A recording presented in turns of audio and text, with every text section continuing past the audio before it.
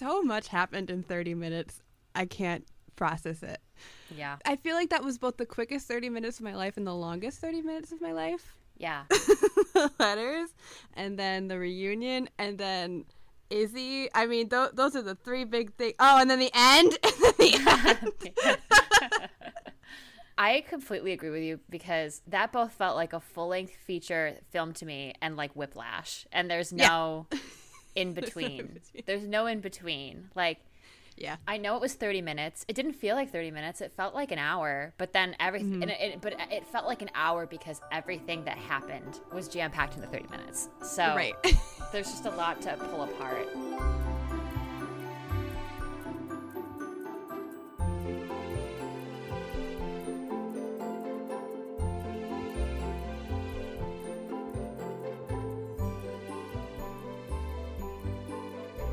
So to the tune of us talking about the episode overall, I want to ask you your opinions on the episode overall, Caitlin. You started to go there. I want you to continue down that road now. Tell me about it.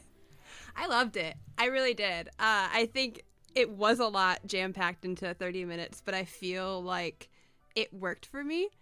And, I mean, obviously I'm on the side of they needed more episodes this season, but I still think that, like, again, given what they were given, they did a really good job laying it all out, and like to be able to watch that and for it to end and be like, wow, that all just happened. Like Ed being a fisherman in the beginning feels like years ago compared to things that happen in the middle of the episode. So it was, I don't know, I feel like it worked. I feel like it was a satisfying ending, but it still left things open for a third season. I'm just glad that it ended on a happy note after everything that we went through last season. I think I needed that. I think everyone needed that. So I'm honestly like overall like happy with it. Everything, you know, narratively made sense to me. Everything like flowed well for me. I am satisfied. How about you? I think that my opinions on this episode are going to be some of the most complex, almost convoluted opinions that I have had about anything recently. I think the way I feel about this episode, it's going to be eternally fluid. I think the way I feel about it today is different than how I felt about it the day I saw it. And it's going to be different than the way I feel about it in months from now when I watched it again in years. I went through all the emotions after watching it on Friday. Like, you saw me. Yeah. I was like acceptance, confusion, excitement, contentment, discontentment, mourning, crying, screaming, laughing. I'm still kind of revolving between them all, but there was a point where I was just laying on the floor listening to Phoebe Bridgers and just staring up. And I don't think I went someplace else for that. You were gone. However long the song was, I was elsewhere. I was in the album cover for Punisher. That's where I was. I've thought about this a lot, and I've tried not to read. I also have tried not to read I have not read any fan discourse about it. Like, I've not read any reviews, anything like that. Yep. I don't want to be influenced by anybody but my own, like, inward gut feeling when I talk about this. So that's kind of where I'm coming from. But I felt like I got a lot of whiplash from the pacing of this episode. Okay. Like I just said, when I like slice apart the episode like a cake, there are a lot of individual little things that I like that we're going to talk about that I'm really excited to talk about because they just hit me in such a warm and comforting way. But I also feel like I wasn't given adequate time to feel the full weight of other things, especially in the last like 10 minutes or so of the episode, namely Izzy's death and like Lucius and Pete's wedding, as well as the end scene. Like that last 10 minutes, like the first 20, I was like, you've got me. And then the last 10, I think I got taken out a little bit by that. And I think it kind of showed in like the writing and some of the, you know, the really quick loose ends that were being tied up. And I think you could make the argument that it is like kind of the inherent irony of piracy that you could just die randomly for no reason out of the blue or get married or perform a treacherous scheme. And there doesn't need to be a lot of setup to tell the story, because I know that's something I get caught on a lot as a writer. And that's where I'll get boxed in, is with setup and with saying, okay, here are all the leading events that we need to show for the climax to strike the audience the way it's supposed to. But even with this in mind, I think it does show, this is where I am right now. I think it shows how limited the creatives were by the studio. And I don't think I truly understood that until the season concluded. Like, until this point, I knew they had a limited budget to work with and fewer episodes and less time. And I don't want to, like, compare it outright to indie film production because there are still a lot more resources there. But there are similarities in that you're really working with what you have. And that's something that I find myself having to take into consideration when setting this down beside season 1. Yeah. And, like, I think it, you know, I'm, like, see, like, as I'm talking, like, my opinions are evolving. Like, I do think it holds to the extent that you can tell that love and care went into curating the story just by listening to its writers and its costume designer and its music supervisors. I don't know. I also just think there was something missing from this season that the last season had. And a lot of it has to do with the studio's influence. And that's kind of where I am right now, you know? No, but that makes sense because, like, I think if we had 2 more episodes, we would have had way more time with everything that happened in the last 10 minutes. Like, I think that Izzy's whole scene would have been longer, and we would have had maybe, like, a more drawn-out wedding between Pete and Lucius. We would have had more time with our crew members as a whole if they had given more time. Like, I think that was another through line this season, is that, like, you're realizing, oh, we haven't seen, like, Olawande and Jim a lot, or we haven't. Buttons is a bird now, and he's just gone. Buttons is a bird. Like, yeah.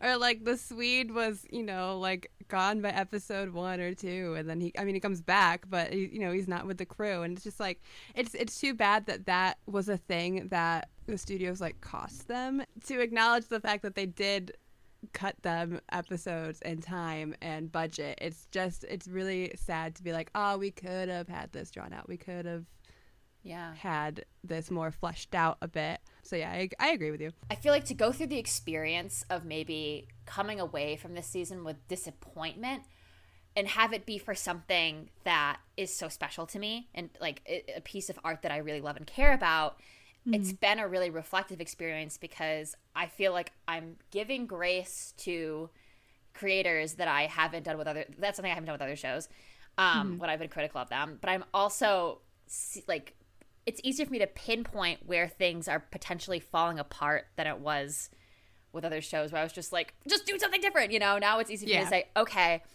it seems like there wasn't as much purse power. This was the contract they were given to work with. Like, it's just you see so the much more nuanced. Yeah, and it's awful, you know, like, it's terrible that this is, like, what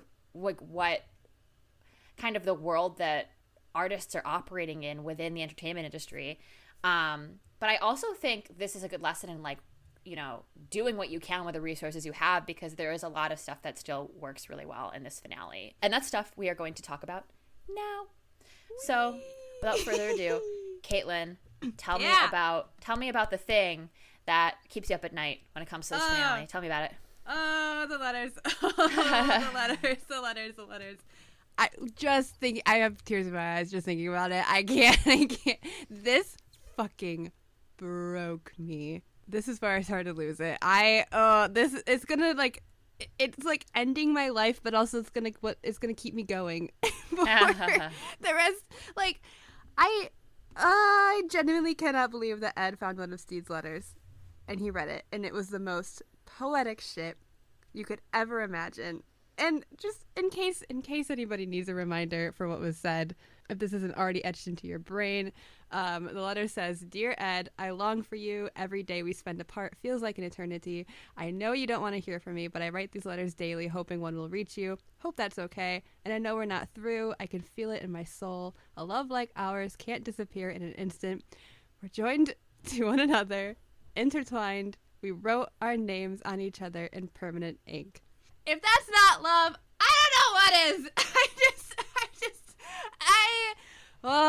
When we were watching it, Eberlyn, you know this because we were together watching this, but yes. I didn't even hear the letter. I didn't even hear what was being said because I was yelling too much. Ed fishing out his Blackbeard getup to do what Pop Pop said and go and do the thing that he was good at, and then he dons this version of him that he keeps desperately trying to get rid of because he feels like he's unlovable as Blackbeard, and he immediately comes out of the water and finds evidence that he's been loved all along by Steed while they were apart, and proof that he is lovable, and crying over the words that Steed wrote to him. And the voiceovers, are you kidding me? Are you kidding me? Like, that's what makes me cry, is when, like, it starts with Steed, and then you hear Ed reading it, and it cuts back to Steed, and then Ed, and then their voices are overlapped, and they are in perfect sync with each other as they say, "We wrote our names on each other in permanent ink." Yeah. That's crazy. You're crazy for that. What the actual heck? Another incredible part of this scene that I love so much is the music. And as always, I'm going to reference a Tumblr post because people continue to amaze me over there and put things into words that I never could. So this post is from Tumblr user A Muse of Fire, and they identify each theme that's played throughout the letter reading scene. Right. It begins with the song Air of the G String, which in the post they say is used as an unrequited love theme where love is real and there, but there's an uncertainty about whether it's reciprocated. And then there's a really brief note of the Kraken motif, which plays when we see Ed stab the British soldier, and then it leads straight in to Nasia number 5, baby! It's back! It's back. We haven't seen it in like 2 episodes, and she's back. And this time it's played with a full orchestra, and it's in a more triumphant key than we've ever heard it. And they're finally in tune with each other, and I'm normal about it. Okay, moving on. and then Nasia number 5 goes into Blackbeard's theme because he has work to do, and the person who made this post on Tumblr goes to say that this is the first time in the show that all 3 of Ed's themes are interweaving together and overlapping and part of a whole. They are no longer disparate parts of him. He is them, and they are all him. And I think that is so cool. Wow. That's intense. That was my favorite part of the entire episode. It was a lot. It's such a great scene too, because it's like their unifying moment. Like, they're apart, but you get to hear them read it together. I think that the whimsy that's embodied in this scene through the writing is also really wonderful. That, like, you know, of all of the random bottles in the ocean that wash up on random beaches, the fact that Ed would find the one that has a letter in it to Steed is so like wonderful and romantic and just lovely. What else I like about this scene is it not closely parallels, but has a similar structure to the conclusion of one of my favorite films, When Harry Met Sally, directed by Rob Reiner, and written by Nora Ephron, where at the very end of the film, Harry is out at night on New Year's by himself, and he stops and he turns because he realizes that Sally is the person he wants to be with. And as he turns to walk away, as he turns and he has this revelation, similar to the revelation Ed is having in this scene, you hear Frank Sinatra's "It Had to Be You" come in, and he starts running, and it's such a great scene because, again, it's like the use of music to provoke that revelation, that change, and that completion of the character's arc is so stunning. So I loved that. Like, that was the first thing I thought of when I saw that scene was Harry running to Sally, and I was like, yes, go to him. Go to him. Go to him. I just love that it's a full orchestra version of Nasia number 5 instead of the soft little piano version that we've always had. Like, it's just, it's fuller, it's warmer, it's, they're on the same playing field. I can't. Yeah. It's a good scene. It's a good stuff. Good stuff. Speaking of music, that took me out. I'm sorry, the second that Nina Simone started playing again, gone. I was gone. I was done. I'm talking about the beach reunion. We got our beach reunion, baby. And I'm never going to recover from it. We said they were running to each other when we watched the teaser trailer for it. This was simply too much. It was too much. The cuts in that scene were glorious. Like, So well thought out. This was like the piece that I if they were tying up loose ends with a bow, the bow was perfect. It's going on a present that I'll be giving to my mother at Christmas time. Like, there's just, I mean, that final bit where they meet each other. Yeah. And how it parallels the dream sequence from the beginning. Oh my goodness. Oh my goodness. Oh, they're crazy for that. Crazy for that. Crazy for that. David. David, that's crazy. It's crazy. I just love that Steed got his dream sequence fulfilled, and it's even softer and lovelier than he ever could imagine. They kiss on the beach, and I just love how the whole, like, sorry I was such a dick. You're not a dick. Life's a dick. It's like the rom-com equivalent of saying, like, hey, it's okay. Life's been really hard, and we've gone through so much, but I forgive you, and I love you anyway. And it's beautiful. To quote yet another Tumblr post, because this is where I live, from Tumblr user Ed's Back Tattoo, they have a great post that talks about how it's about being a dick and still being loved, and how they've both left each other, and they still come back, and they make mistakes, and they fuck up along the way, but they still love each other the entire way, and how they finally found their home within each other. And it makes me crazy. It makes me so crazy. And then they kiss again. And it's so tender the way Ed just, like, gently reaches out to cup Steed's neck and face and just bring him in for another kiss.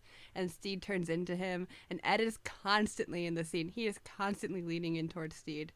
And then, oh, man. Oh, jeez. Okay, we get an I love you. We get I love yous.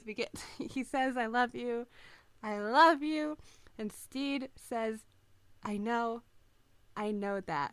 Because he knows. He knows he loves him. And when has Steed ever been so sure and confident about anything in his life? What does Steed know? What does Steed know? Not a lot. But he knows that Ed loves him. And Ed is loved.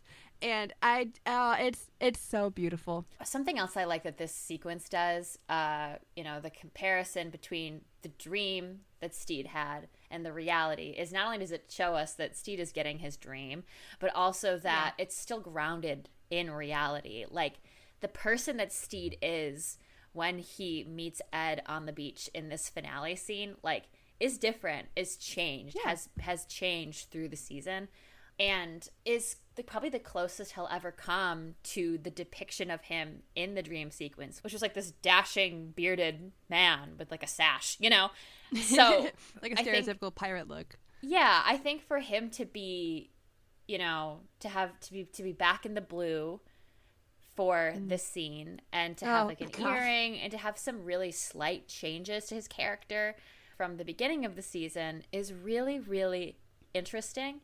But, like, there's other things, too, like the colors being a little faded in reality because nothing is as, surreal as the sunsets in your dreams where you're running to your lover. And, like, in order to get through all of that, they have to run to each. Oh, I'm just thinking about, it's all hitting me.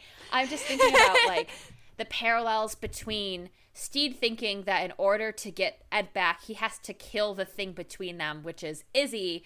And like, comparing that to the fact that it's like, in reality, that doesn't happen until after oh my god, wow. Yeah, it's a lot. I wish I could process all of this in a coherent way, but literally there's just like Mater from Cars revolving in a circle in my head. Like, I can't think of anything. I'm like, welcome back to Radiator Springs.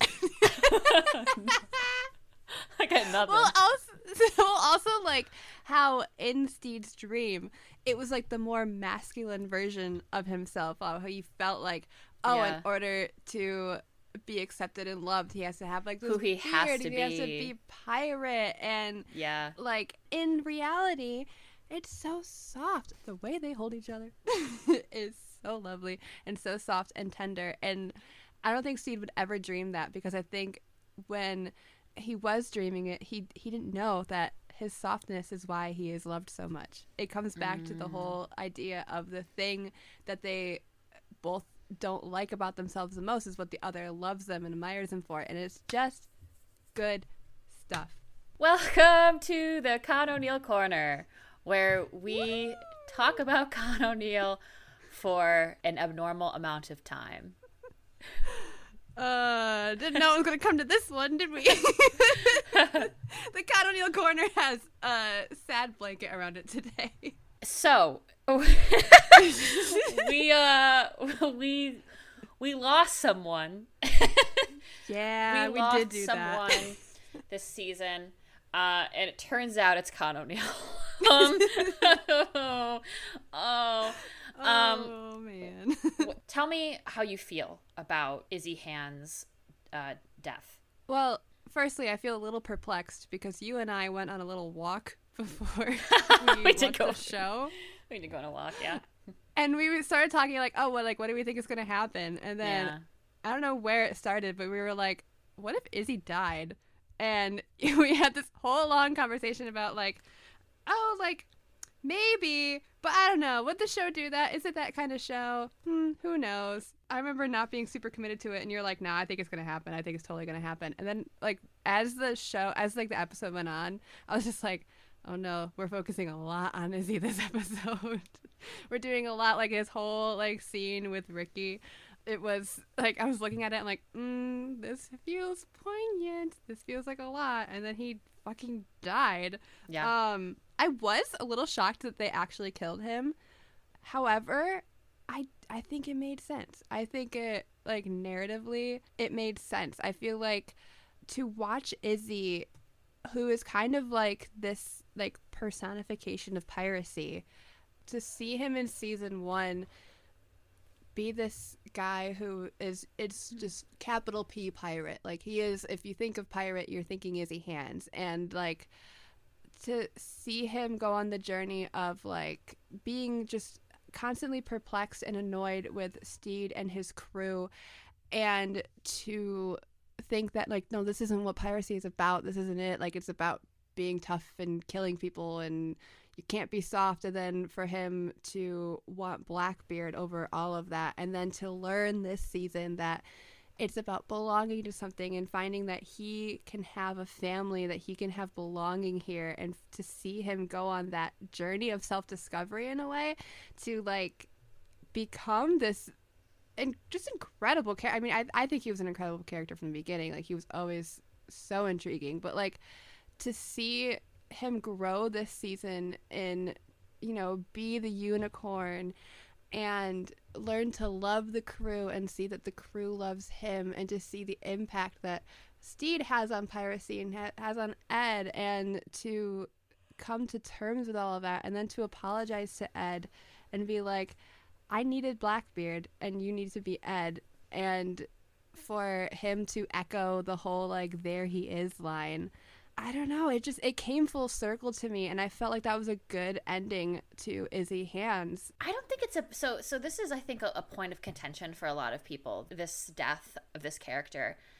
I don't think it's a bad thing that this has caused so much discord, because actually I think, and I don't say this to be like, well, to play devil's advocate, but, like, I think it's actually really good, because art affects all people very differently, and that's one of its purposes, you know? So to look at this and be moved, I guess, to sadness or to anger or what have you, I think is really healthy. I think it gets unhealthy when you, like, get lost in fandom discord. And I hope that's where I would hope people can ground themselves in the reality of the world we live in right now, where the desire to be included and to be seen and to be heard and to be able to exist without fear of persecution exists outside of fandom and outside of the internet right now in some very scary, real, horrible ways. So I think that's kind of where I've landed, because I don't have strong opinions on it. I think that Izzy's death works really well on paper. I think an execution is, again, where I get lost because of just the pacing of the episode, frankly. Like, oh yeah, when I'm watching the scene, I'm like, yeah, okay, I think it does make narrative sense for just based on the arc that they've set up for him all season. Like, if you told me, honestly, when I was watching episode 1 of the series, I was like, oh, Oh. It was good knowing that guy. But as you know, and as the series went on, I was like, okay, this is a very Izzy-centric season for a lot of reasons, and I think that there's something to that that's going to pay off or devastate people, depending on how you look at it, in the season's conclusion. So I feel like I saw it coming, so it wasn't shocking for me. There's that. But then also, okay. I think in terms of pacing, it was just like, I think I needed more time to like process that this is what was happening, you know? Because it felt like maybe given Ed and Izzy's exchange at the very conclusion of the episode, there was more time for their characters to interact this season beyond kind of what happened in the first 3 episodes. And I just felt like, again, I feel like to tell a story that concludes with Izzy's death, I think it needed to be a longer story. Yeah. I don't think there's a world, and this is something that David has had to say on Twitter. Poor David, leave David alone. Poor David. But like, I don't think there's a world where Izzy's character isn't part of the show, and I could totally see them pulling his character back into the narrative in, like, I don't know, for flashbacks or something else in the final season, because that's just what Buttons is a witch and uses witch powers. Yeah, Buttons is a witch. You really just gotta let anything happen on this show, is what I'm learning. Yeah, I'm gonna miss him. Yeah, I'm gonna miss him too. I mean, I'm not gonna miss him that much because, again, it's like, people don't just die on this show. Like, you know what I mean? Like, I know. Even when they die, they don't die. So I'm kind of like looking at it like, oh, yeah, I'll probably be back. That's kind of the way it works. See. And if not, all I could think about the entire time was just like, can we just get another piece of the unicorn to like patch him up with? Like, he'll be fine. It'll just become the entire unicorn at this point. It'll be like, it'll be the remainder of the unicorn in Izzy's head. Like, yeah. Yep. Yeah, I can't say that he won't come back because literally anything can happen, and Buttons is a bird now, and he landed on Izzy's grave, so do with that what you will. There isn't a world where Izzy isn't involved, according to David. So I at this point, I'm like, this was sad, made sense to me, but also if he just showed up unannounced in the first episode of season 3, I'd be like, yeah, that makes sense. Makes complete sense. The bar for continuity is on the floor. Yeah, and I love it. I think we should wrap up with the ending. Yeah. Tell me a little bit about how you felt about this ending. I think I'm just so overjoyed with not having a devastating cliffhanger again. Oh, I'm yeah. just like, woohoo! Yay! And I love that they are innkeepers. And what I love about it is that for the first time, they are on the same playing field. They're not, Ed becoming a really, really well-known pirate and being at the end of his career to Steed being at the start of his pirate career. They're now they're coming into this at the same level, and I'm really excited for that because I think there's so much growth to be had. Like, the story isn't done. Mm-hmm. They have ideas for season 3 to be their third and final season, and that is going to be the worst run that I've ever seen in my life, and I want to see that happen. I want to see them build their relationship together, because that's what they're doing. They are fixing up this house and their relationship, and back in episode 4 of this season, Mary Reed said to them the whole idea of you're living the same life day to day, and you're trying to keep your relationship interesting and the things that you do to keep that going. And I think that would come back. I think that would come back in season 3 as a running theme. And and stepping away from the Ed and Steed side of it, there's the whole idea with Zhang being like, let's hunt down the guy that killed Izzy and kill him. So I think they're going to be doing that. Piracy isn't over completely yet, so I would like to see where that goes. So I do like there were things that were left open, but the conclusion of Ed and Steed together as innkeepers, ready to start building their relationship, I think is so satisfying to me. as someone who just needed that happy, soft ending. I really enjoyed it. Yeah. Yeah. I think that the love that the creators had for their characters comes through in the conclusion of this season because of the uncertainty surrounding renewal. And that's really the driving force for me in like finding the ending satisfying, is that there is no certainty that this show will get picked up again. And I think it was a really thoughtful thing to not let those characters spend this finale apart as well. Yeah. Like, Yeah. I think that they can kind of be happy, and that even if this show ends and it doesn't get renewed for a third season, we can all find contentment in the fact that these two are running an inn by the sea, and like that thread could potentially be picked up again with renewal or by another network, or you know, any fan fiction writer or any artist, any person, and like let their imagination run wild is so compelling that David essentially offered a fan fiction prompt to the fans with this final scene, instead of leaving them in angst, and then also weaving in these opportunities that, you know, make potential infinite for the show, that like they could go after the British now, that they could avenge Izzy. I think it's a really well-rounded way to end this series, to end this season, and then potentially the series if it came down to it, worst case scenario. So I agree with you. I also love that this fandom knows its characters well enough that the moment we hear about Jeff's inn by the sea in episode 3, we're like, oh, he just wants to own it in by a sea, and then he does, and then that's what's happening by the end of the season. Is so, I mean, it's wonderful. Like I think that's great. I couldn't believe that was happening, because like I think I even said in the podcast, I'm like, I just want them to be together and be innkeepers by the sea. And then the fact that we got that this episode, I was like, oh shit, okay, let's go. And like one of my first thoughts was, well, I cannot wait to read all of the fan fiction about this. It's gonna be so good. In fact, I found one already, and I'm like, oh, can't wait to read it tonight. Can't wait to read it tonight. I'm so excited.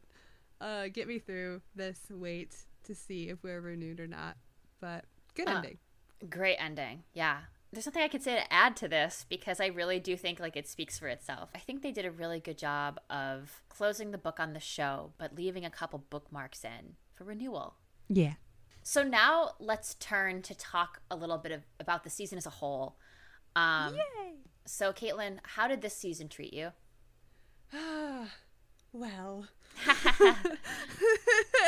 I love this show. I think it was different to watch it live this time around, but it was fun to be like in my little fandom space that I've curated for myself online, and like just like, you know, I would wake up early so I could watch it with another friend in a different time zone, and we could like talk together about it, and then I go on Tumblr and I see what other people had to say. It was a really fun experience overall, especially since like this show makes me so insane. So it was really fun to do that every week of October, so that was cool. I can't say how many times, like, you know, I wanted them to have more time and have it not go so quick, but I continue to stand by the fact that given what they had, I felt like it was a really great season, and I'm really excited to watch all of it as a whole. Like, I have a lot of things coming up in my life, but I have like a day dedicated to where I'm like, this is the day once everything is done, I can just stay home and watch all of Our Flag Means Death and just see how it all feels together, put together, not have a week in between each set of episodes. And I say I really, really enjoyed the season too, because there's not an episode where I go, that was kind of mid. Like, I liked every episode, some way more than others, but like, I don't know, I felt that it worked really well, and it was so much fun. And I think what else I really love about this show is that it's an original idea, and the people on this show are so creative and it's so passionate about it, and it shows where it doesn't feel like, you know, remake number 84 that is coming out by streaming service. So it's just, I hold this show up on a pedestal for that reason, because it is so creative and it is so loved by its first and foremost its creators, and writers and costume designers and actors, who I cannot wait for them to be able to share the things that they've made. So yeah, overall I had a grand old time this season. What about you? Yeah, I think I liked it too. I think I liked it. I feel like I like the idea of like going back and watching the entire series as a whole. I think that would be so cool to kind of just be able to take a step back and look at the whole big picture. But I also think that, much like with my opinions on the final episode, my opinion on this season specifically will probably be eternally fluid. Like, I think there's always going to be things that I'm pulling out of it that I'm like, I loved that. Or things that I'll be reflecting on and being like, oh, I wish that this had gone differently. Mm-hmm. And that's such an interesting exercise for me, given that I had like no criticism about the first season at all. And I think there are a lot of like differences between this season and the previous season contextually, just because of the studios, and also like having this giant fan base now dedicated full time to dissecting every moment of the series that wasn't there when the show first aired last year. I think that's all. I mean, it's kind of a recipe for disaster, but also incredible opportunities to build community and, you know, make friends and bond over cool art. So like something that I've been doing a lot since the season ended is just kind of like pulling apart my relationship with the show over the last year or so, and just kind of thinking like, yeah, like this is really what it takes to create art. Yeah. This is how serious it can be. So I like that this show through these 2 seasons has given me an outlet to think about that more. Yeah. So I really love this season overall. Like I do. I think it's awesome. I think that there are things that I'm always going to be writing like medium essays in my head about, but I really did like it overall. Yeah. Yay. Did you have a favorite episode? I really liked episode 4. Fun and Games. I think I mentioned this when we first talked about it, but I just loved it. I loved it. It's, to me, that episode embodies everything that I love about the show. The whimsy, the toxic gay rep, the cool costumes, the unique, fun characters. Like, everything that happened in that episode is, I think, the closest for me to what, like, when I think about this show, that's the episode I think about, you know? So that one for me will be a standout forever, and I'll probably be watching it as like a comfort episode for the rest of my days. How about you? Well, going along with that, my favorite episode is episode 5, The Curse of the Seafaring Life, because it was such a good crew episode. It was like a slice of life episode too, to see Steed kind of learn more about being a pirate, and then you see Ed kind of continue his self-healing journey. And then of course I get my moon kiss. So like I will forever be insane about that. That is my home. I live there now.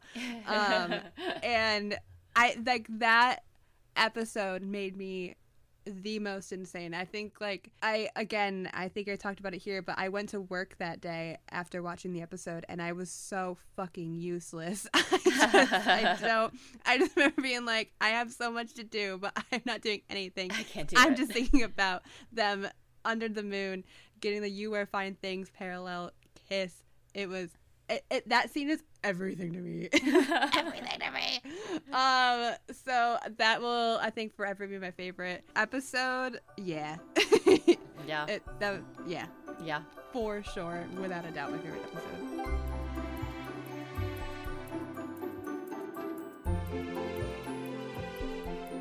Thank you to those of you who have tuned in to our weekly reviews of Our Flag Means Death Season 2. We hope you'll stick around for all of our future escapades talking about things that we are not normal about. Yeah, thank you so much for listening. Don't forget to like and review and subscribe and all of the above. And please leave us a rating on Spotify and Apple Podcasts if you like what you heard. All right. Bye. Bye.